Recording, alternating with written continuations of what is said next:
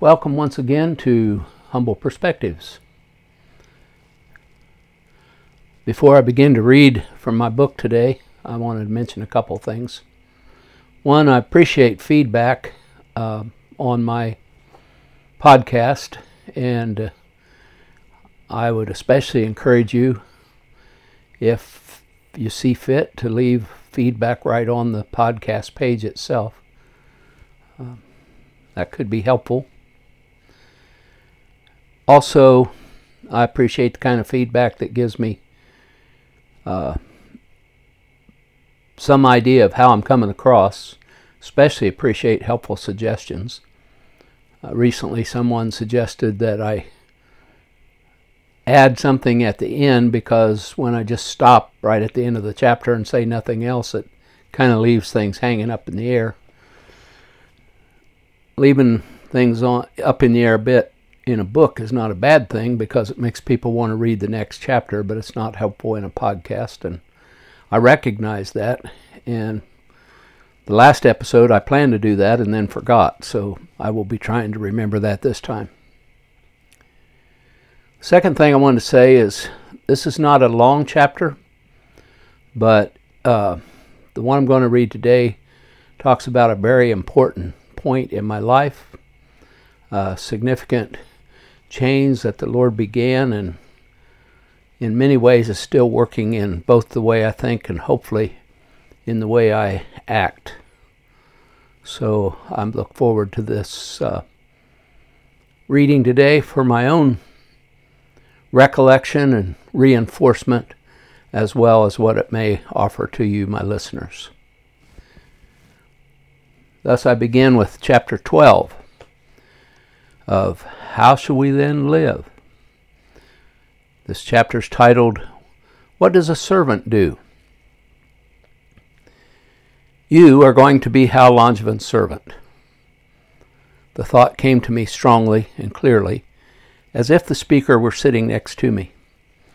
I was reading the Bible and praying early on a Monday morning, August the 8th, 1977. Actually, praying is too weak a description. I had been crying out of the depths of my heart in desperation. We had had no income since May. We had moved from North Dakota to Minneapolis. We had traveled to Ohio. We'd set up housekeeping. The bills kept coming in. Even though we had received a monetary gift or two, we were broke, and I had no job prospects. Before moving, I had made 2 trips job hunting with other brothers from Grand Forks, with only the one interview coming out of that. Soon after we moved, Bill Bagby, a member of the servants, recommended that I visit a friend of his who was an employment counselor. This man, at Bill's request, was willing to give me advice about my resume for no charge. It was not an encouraging experience. My resume listed a few personal facts, my education history, and my job history, from paperboy to farmhand to gas station attendant to pastor to college instructor. The job counselor struck X's through everything having to do with pastoring and teaching, saying that those would be minuses to most employers. That did not leave much. It looked like I had not worked at all for 5 years.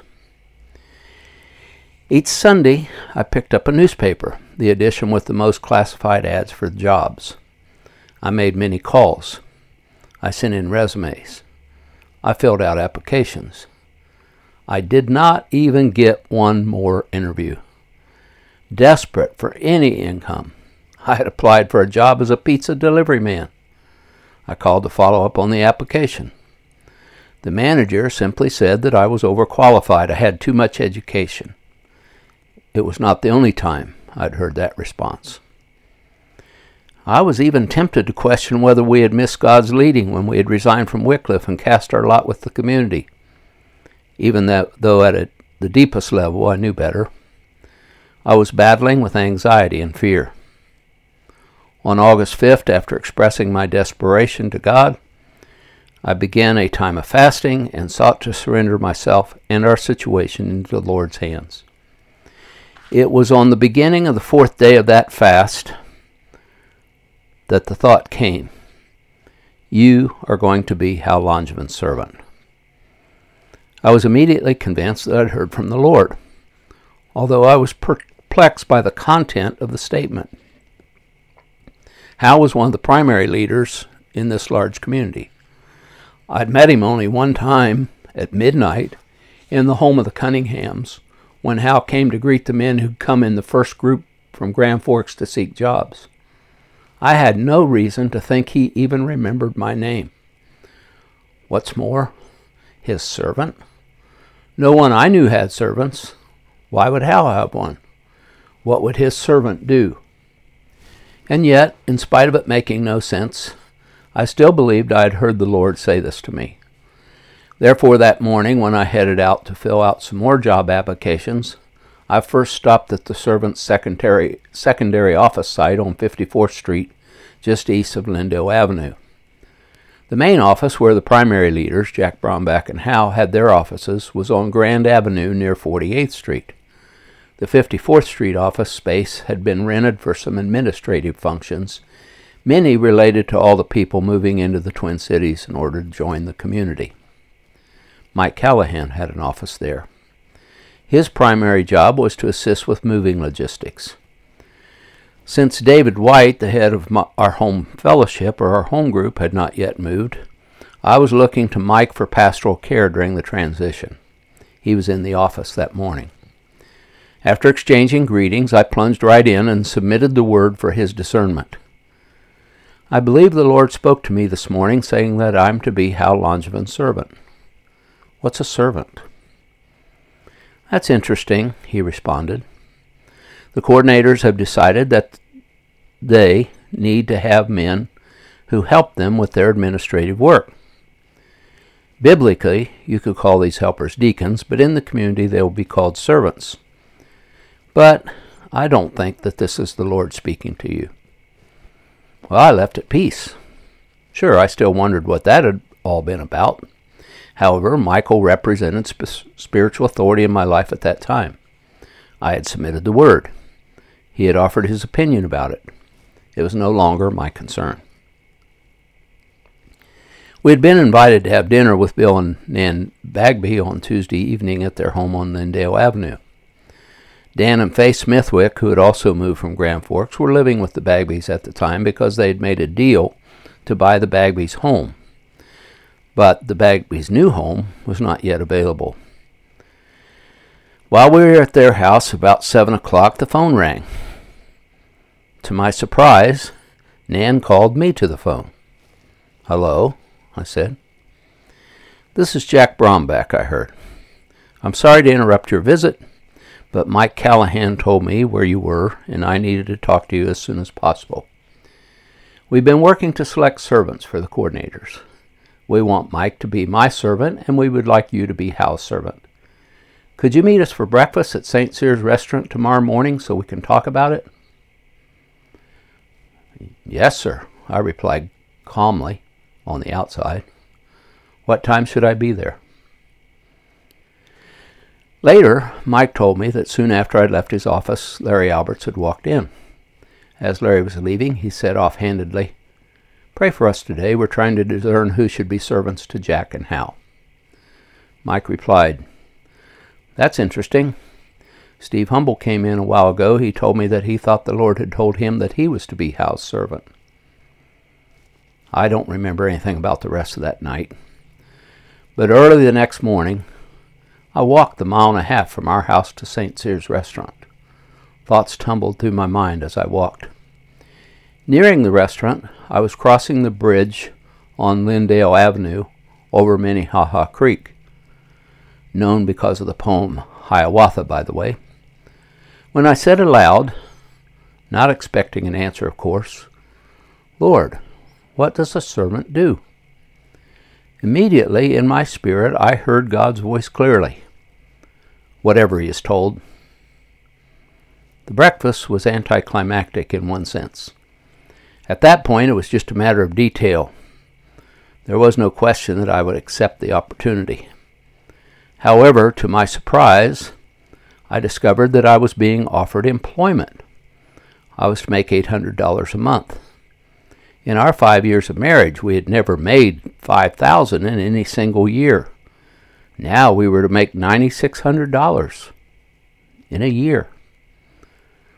So the next morning, August 11th, I showed up at the Grand Avenue office to start serving Hal. I met Hal at the office that Thursday morning. He introduced me to his secretary, Suzanne Paris, and to Jack Brombach's secretary, Carol Quest, whose desks were in the front room, which previously had been the living room of the house. Jack's office, once a bedroom, was also in the front of the building to the left of the secretary's office. Michael Callahan was moving into his new office in the room behind Jack's. Hal's office, previously the kitchen, was behind the secretary's office. We walked down the stairs to the basement. Straight ahead at the bottom of the stairs, a door led into a conference room furnished with couches and overstuffed chairs. The door to the right at the bottom of the stairs led into my new office, which contained a desk, 2 chairs, a bookcase, and a file cabinet. After looking over the building, Hal and I went back upstairs to his office in order to discuss my new job in more detail. As we talked, I began to get a clearer view of what would be expected of me. Several coordinators led the Servants of the Light. Among these, Jack was the overall coordinator, which would be comparable to a senior pastor, presiding elder, or bishop in church terminology. Hal and Jack worked together as the head coordinators, although Larry Alberts would shortly be added to them. Their duties included overseeing the work of the district coordinators, planning the agendas for coordinator meetings, and representing the Servants of the Light in outside connections. At that time, Hal was leading a geographical district of the community in South Minneapolis, which consisted of about 125 people. He was also giving pastoral oversight to a few district coordinators and to several leaders of smaller communities in other cities. Hal was also responsible to see that those moving from other communities to be members of the Servants of the Light had the housing they needed. Sometimes it was temporary housing for families, such as we had had with the Dreesens and the Landmans. Other times it was placement of single adults into various households and into apartments with other singles around the Twin Cities. My job, simply put, was to assist Hal as called upon. I was to keep track of his schedule. Each morning I was to meet with him to plan the day, which often included running some errands and setting up appointments. He would also assign me research projects as needed. Sometimes he would want to talk with me through some matter to help him clarify his own thinking. Then he usually would ask me to organize and write up the conclusions. The first priority was that I get to know Hal and his way of thinking. I also needed to get familiar with the people in the community. As a practical means to that end, Hal asked me to begin to work with him in placing people in the various living situations. This meant getting acquainted with the available living situations, learning where they were geographically, who lived in them, and the strengths and weaknesses deriving from the relationships of those living there from Hal's perspective. Plus, I would need to become familiar with specific concerns of those needing housing. I've never been strong on remembering names and details about people. One of the signs of God's grace and his call for me to serve Hal was that over the next several weeks and months, I found myself able to learn and remember many facts about people. Things like where they lived, where they worked, who they lived with, and where they came from. I seemed to become a repository for those sorts of facts to the point that after a short time, when I would meet someone in the community for the first time face to face, very often I would already know many things about the person. Sadly, this grace lifted as soon as my work for Hal was completed, and now I'm as weak as ever in remembering names and details about people. One thing I began to learn quickly was that in order to develop community life, it matters where people live. To actually live in community means, first of all, living life together. It's not a matter of meetings and spatial activities. Regular meetings are necessary, mostly in order to keep the vision clear and to develop and keep oriented around a common commitment. Special events and activities have their place in building a common identity and common experience. However, truly living in community means sharing life together in very practical ways. I began to understand more fully that the new commandment, which Jesus gave to his apostles during the Passover meal, just before his arrest and crucifixion, was not a call to some emotion with a religious or mystical meaning. Rather, it is a call to a down-to-earth practical way of living. A new commandment I give to you, Jesus said, that you love one another. Just as I have loved you, you also are to love one another. By this all people will know that you are my disciples, if you have love for one another. John 13:34-35. People will not recognize us as Jesus' disciples because we have deep feelings for one another. People will not recognize us as Jesus' disciples because we fellowship the back of one another's heads in church meetings, as Bob Mumford used to say. People will not recognize us as Jesus' disciples because we get together for Bible studies and small group fellowships. Rather, if people are to recognize that we are Jesus' disciples, they need to see our love for one another in action, to see our love for one another demonstrated. I came to understand that the simplest way to allow people to see our interactions is to live near one another, so that we can be involved with one another in real life, borrowing a cup of sugar or a tool, working on a car together, mowing each other's lawns, or caring for each other's children. Of course, we pray together, sing together, worship together, and study together. Why? Because these activities are also a part of what it means to live life together as the people of God. We members of the Servants of Light made a serious commitment to live life together. To facilitate this commitment, our leaders, like those in a number of other Christian communities, were at the time developing a strategy for building neighborhood clusters. Our leaders prayerfully and thoughtfully identified neighborhoods scattered throughout the Minneapolis-St. Paul area and designated them to be places where we were encouraged to live near one another. Sometimes there would be someone already living in an area where others could move. The optimum situation would include a variety of housing situations. Variety in terms of price, but also variety in terms of type. Single-family homes, multiple-family dwellings, apartment buildings. The Servants leaders encouraged new members moving into the Twin Cities to make their homes in these designated areas. Quite a few established members of the community also sold homes and moved into one of the neighborhood clusters. Once I began to get settled into my new life as a servant, Patricia and I were able to start focusing on our own new life in the community. Living in the fourplex with other community families enhanced our ability to integrate into community life. The pattern of our life together began to develop in late August after the Dreesens had moved into their apartment in our building. Since the community was growing in number quickly, new geographical districts were being identified and new district coordinators were being appointed. Dan had been appointed coordinator of the newly formed Central District, which encompassed a good deal of the southern sector of Minneapolis. Dan was also the pastoral head of our building and of our men's group.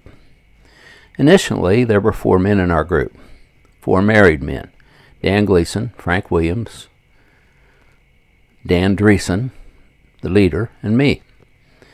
Before long, Al Lopez and his family moved in to a house across the street, and Al was added to our men's group. Sometimes we also met with Dan Kalina, Jay Rosengren, and Ron Lammers, single men who lived with the Dreesens. Dan's wife Joyce led the women's group, consisting of our wives and sometimes the single women who were members of the Dreesens household. In the Servants of the Light, which was renamed the Servants of the Lord that fall, the word head was used to designate men with pastoral authority. It's another example of avoiding churchy words in the community.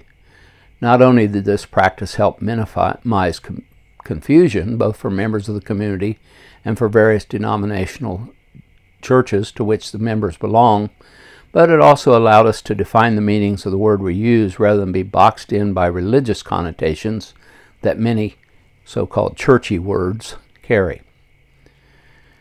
Recognizing and submitting to spiritual authority was an important value to us because we saw that, according to Scripture, God delegates authority to human leaders in the various spheres of life. For example, husbands are leaders of their wives, parents, leaders of their children, civil authorities of the citizens, and elders of the churches. We recognize that the New Testament method for training new believers and also new leaders is person-to-person discipling in personal relationships. Jesus commissioned the first apostles to go and make disciples, whom they were to baptize and teach to obey the Lord's commands. Paul used the same principle in his work, and he described it in his instructions to Timothy. And what you've heard from me, in the presence of many witnesses, entrust to faithful men who will be able to teach others also. 2 Timothy 2:2. In our community, the body of coordinators was responsible to lead, oversee, and care for the whole body. Each district coordinator worked with a group of men called district heads to oversee and lead a geographical district. The district heads, and sometimes a few others, gave leadership, oversight, and care to the men of the community who were organized into men's groups. The men's group structure provided a means for personal training and discipleship.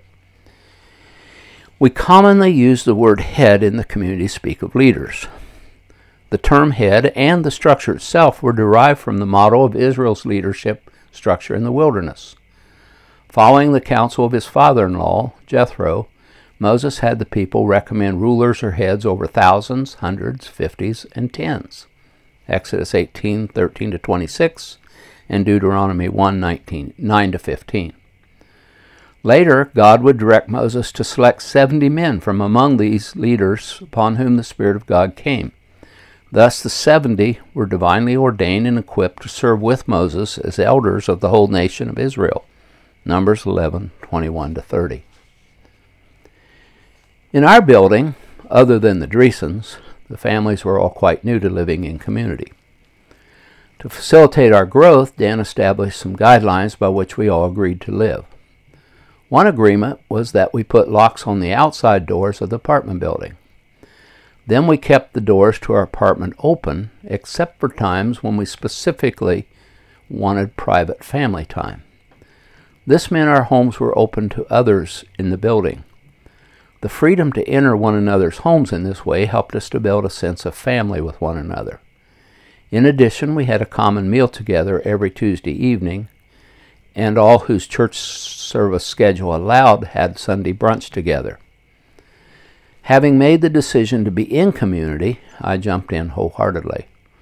Or maybe I should say heedlessly, for the most part. Patricia, on the other hand, had a more difficult transition. It seemed as if she had to overcome resistance with every step into community life. She herself later would describe her experiences leaving skid marks from dragging her heels. Only much later did I come to understand that the difficulty she experienced was not rebellion, nor was it simply due to fear. I did not take into account at all the impact on her that the changes we had made would have. Because of me, she had been thrust out of her church heritage, virtually cut off from my parents, and torn from her sense of call to foreign missions. In addition, she had just had a new baby, had made a major geographical move, had lost her dad, had missed his funeral, had been homeless for a few weeks, and had been almost without financial resources for over 3 months. Then she was put into a situation with virtually no privacy. I went to work 5 days a week. She was there in the apartment all day with 3 ladies whom she barely knew. Even so, she continued to choose to follow my lead, and she did gradually adjust to our new life. From time to time, we had household meetings that included all the adults in the building. In these meetings, we talked about our life together. We identified things that needed to change. We celebrated together. We worked together, maintaining the building.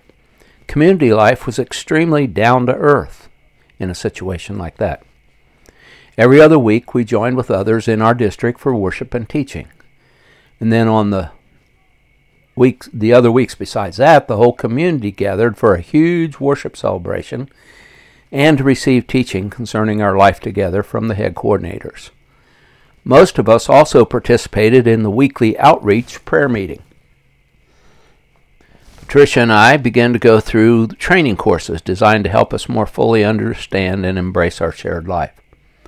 These courses consisted of the Foundations 2 course, which had one track for married couples and another for single adults, Christian Personal Relationships, Living in Christian Community, The Christian and His Emotions, The Fruit of the Spirit, and Christians and Missions.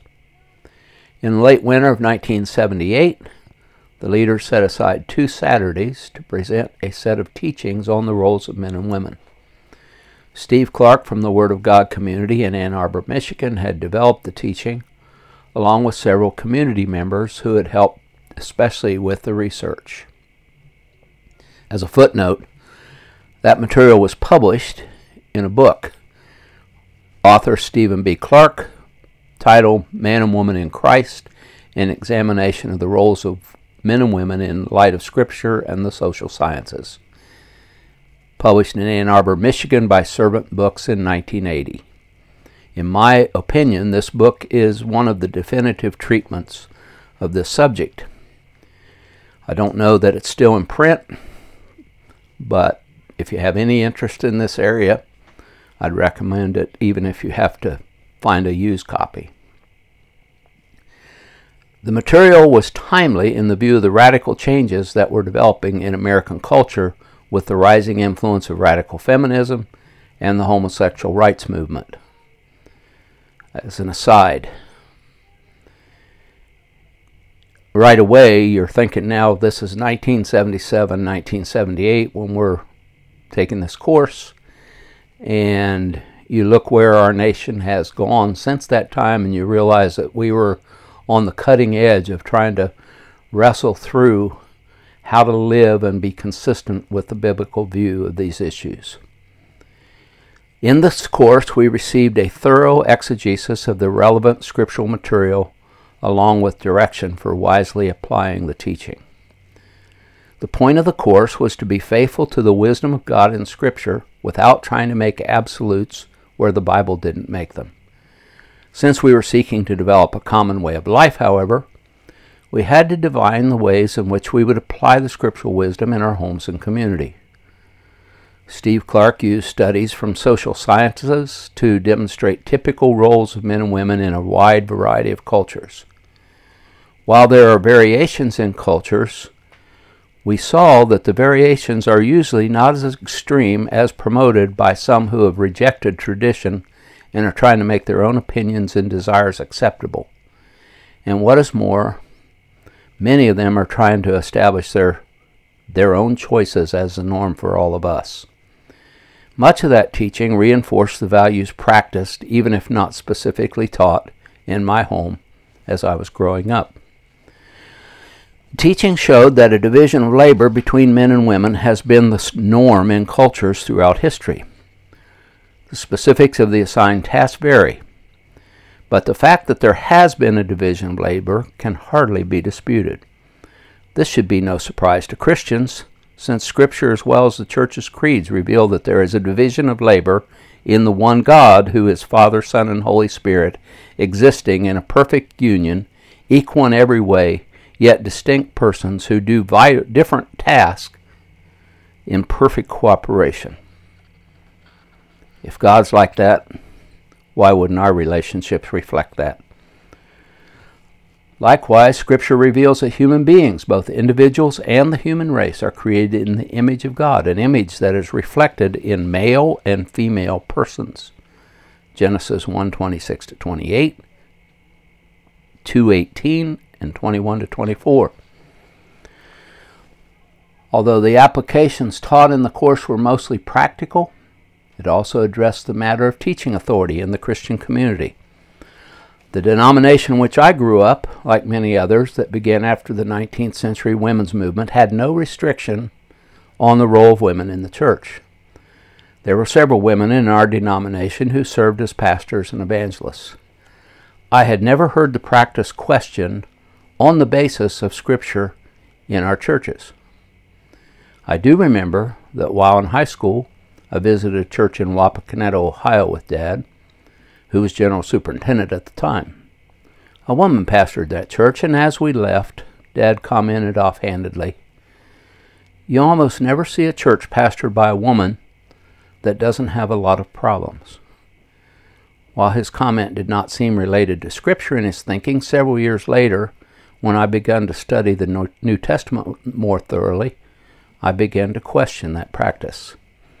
I had come to the conviction that the people of God must wrestle with the biblical teaching found in passages such as 1 Corinthians 11, 1-16, 1 Corinthians 14, 33-38, and 1 Timothy 2, 8-14, even though the passages are challenging to interpret. The application made in the teaching we received from Steve Clark was that in Scripture God has assigned the government and teaching authority of the church to men.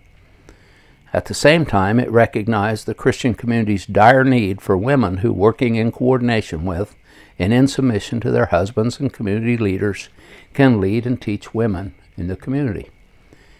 In contradistinction to most contemporary discussion, the issue is not equality and not worth, nor is it whether or not women can be ministers. We are all equally valuable as God's children, and we are all called to be ministers, in other words, to serve. The fundamental issues are that the distinction of gender is necessary for us because we were created to image God, and the division of labor helps us to fulfill God's purpose for us within the order of His creation. The Scriptures begin to take on an even greater meaning as I begin to read them from within a community of believers who were intentionally seeking to live out full lives according to the wisdom and instruction of our Lord. Certainly the Scriptures can and should be read by each individual, and the Holy Spirit does work in each of us to apply the Scriptures to our own lives. The Scripture should also be studied theologically as we seek to understand better the unfolding themes and topics that God has revealed, which we commonly call doctrines in our English language. I began to note, however, that in the Scriptures, where the English word doctrine is used in the King James Version and in several other Bible translations to translate the Greek word didaskalia, the teaching referred to most often is instruction about how God's people are to live together, not the theological material most Christians call doctrine today. The teaching that we received in community was good doctrine, in the sense that it was practical instruction and wisdom concerning how to live faithfully as the people of God in the midst of an increasingly corrupt society. There are many other passages. I finished the reading of the chapter, by the way. There are several other passages that could be considered on this topic. If anything, this chapter, which is part of the book that I wrote probably nearly 20 years ago, is more pertinent today than it was then, except the culture around us has moved so far that for people to take seriously the Bible today, even in the churches, seems like it's very, very, very difficult, because we have to take stands that are not only unpopular, but in some cases are different than the laws of our land or of the practices of companies that we might work for. But these are critical issues, and God's people need to be dealing with this kind of stuff and figuring out how to live faithfully to the Lord's purpose and not give in to the world's attempts to destroy God's image in human beings by destroying the difference between male and female, the way in which He created humans to be. God bless you, and I pray that there's been some seed sown in this for some that will make a difference as you seek the Lord about it.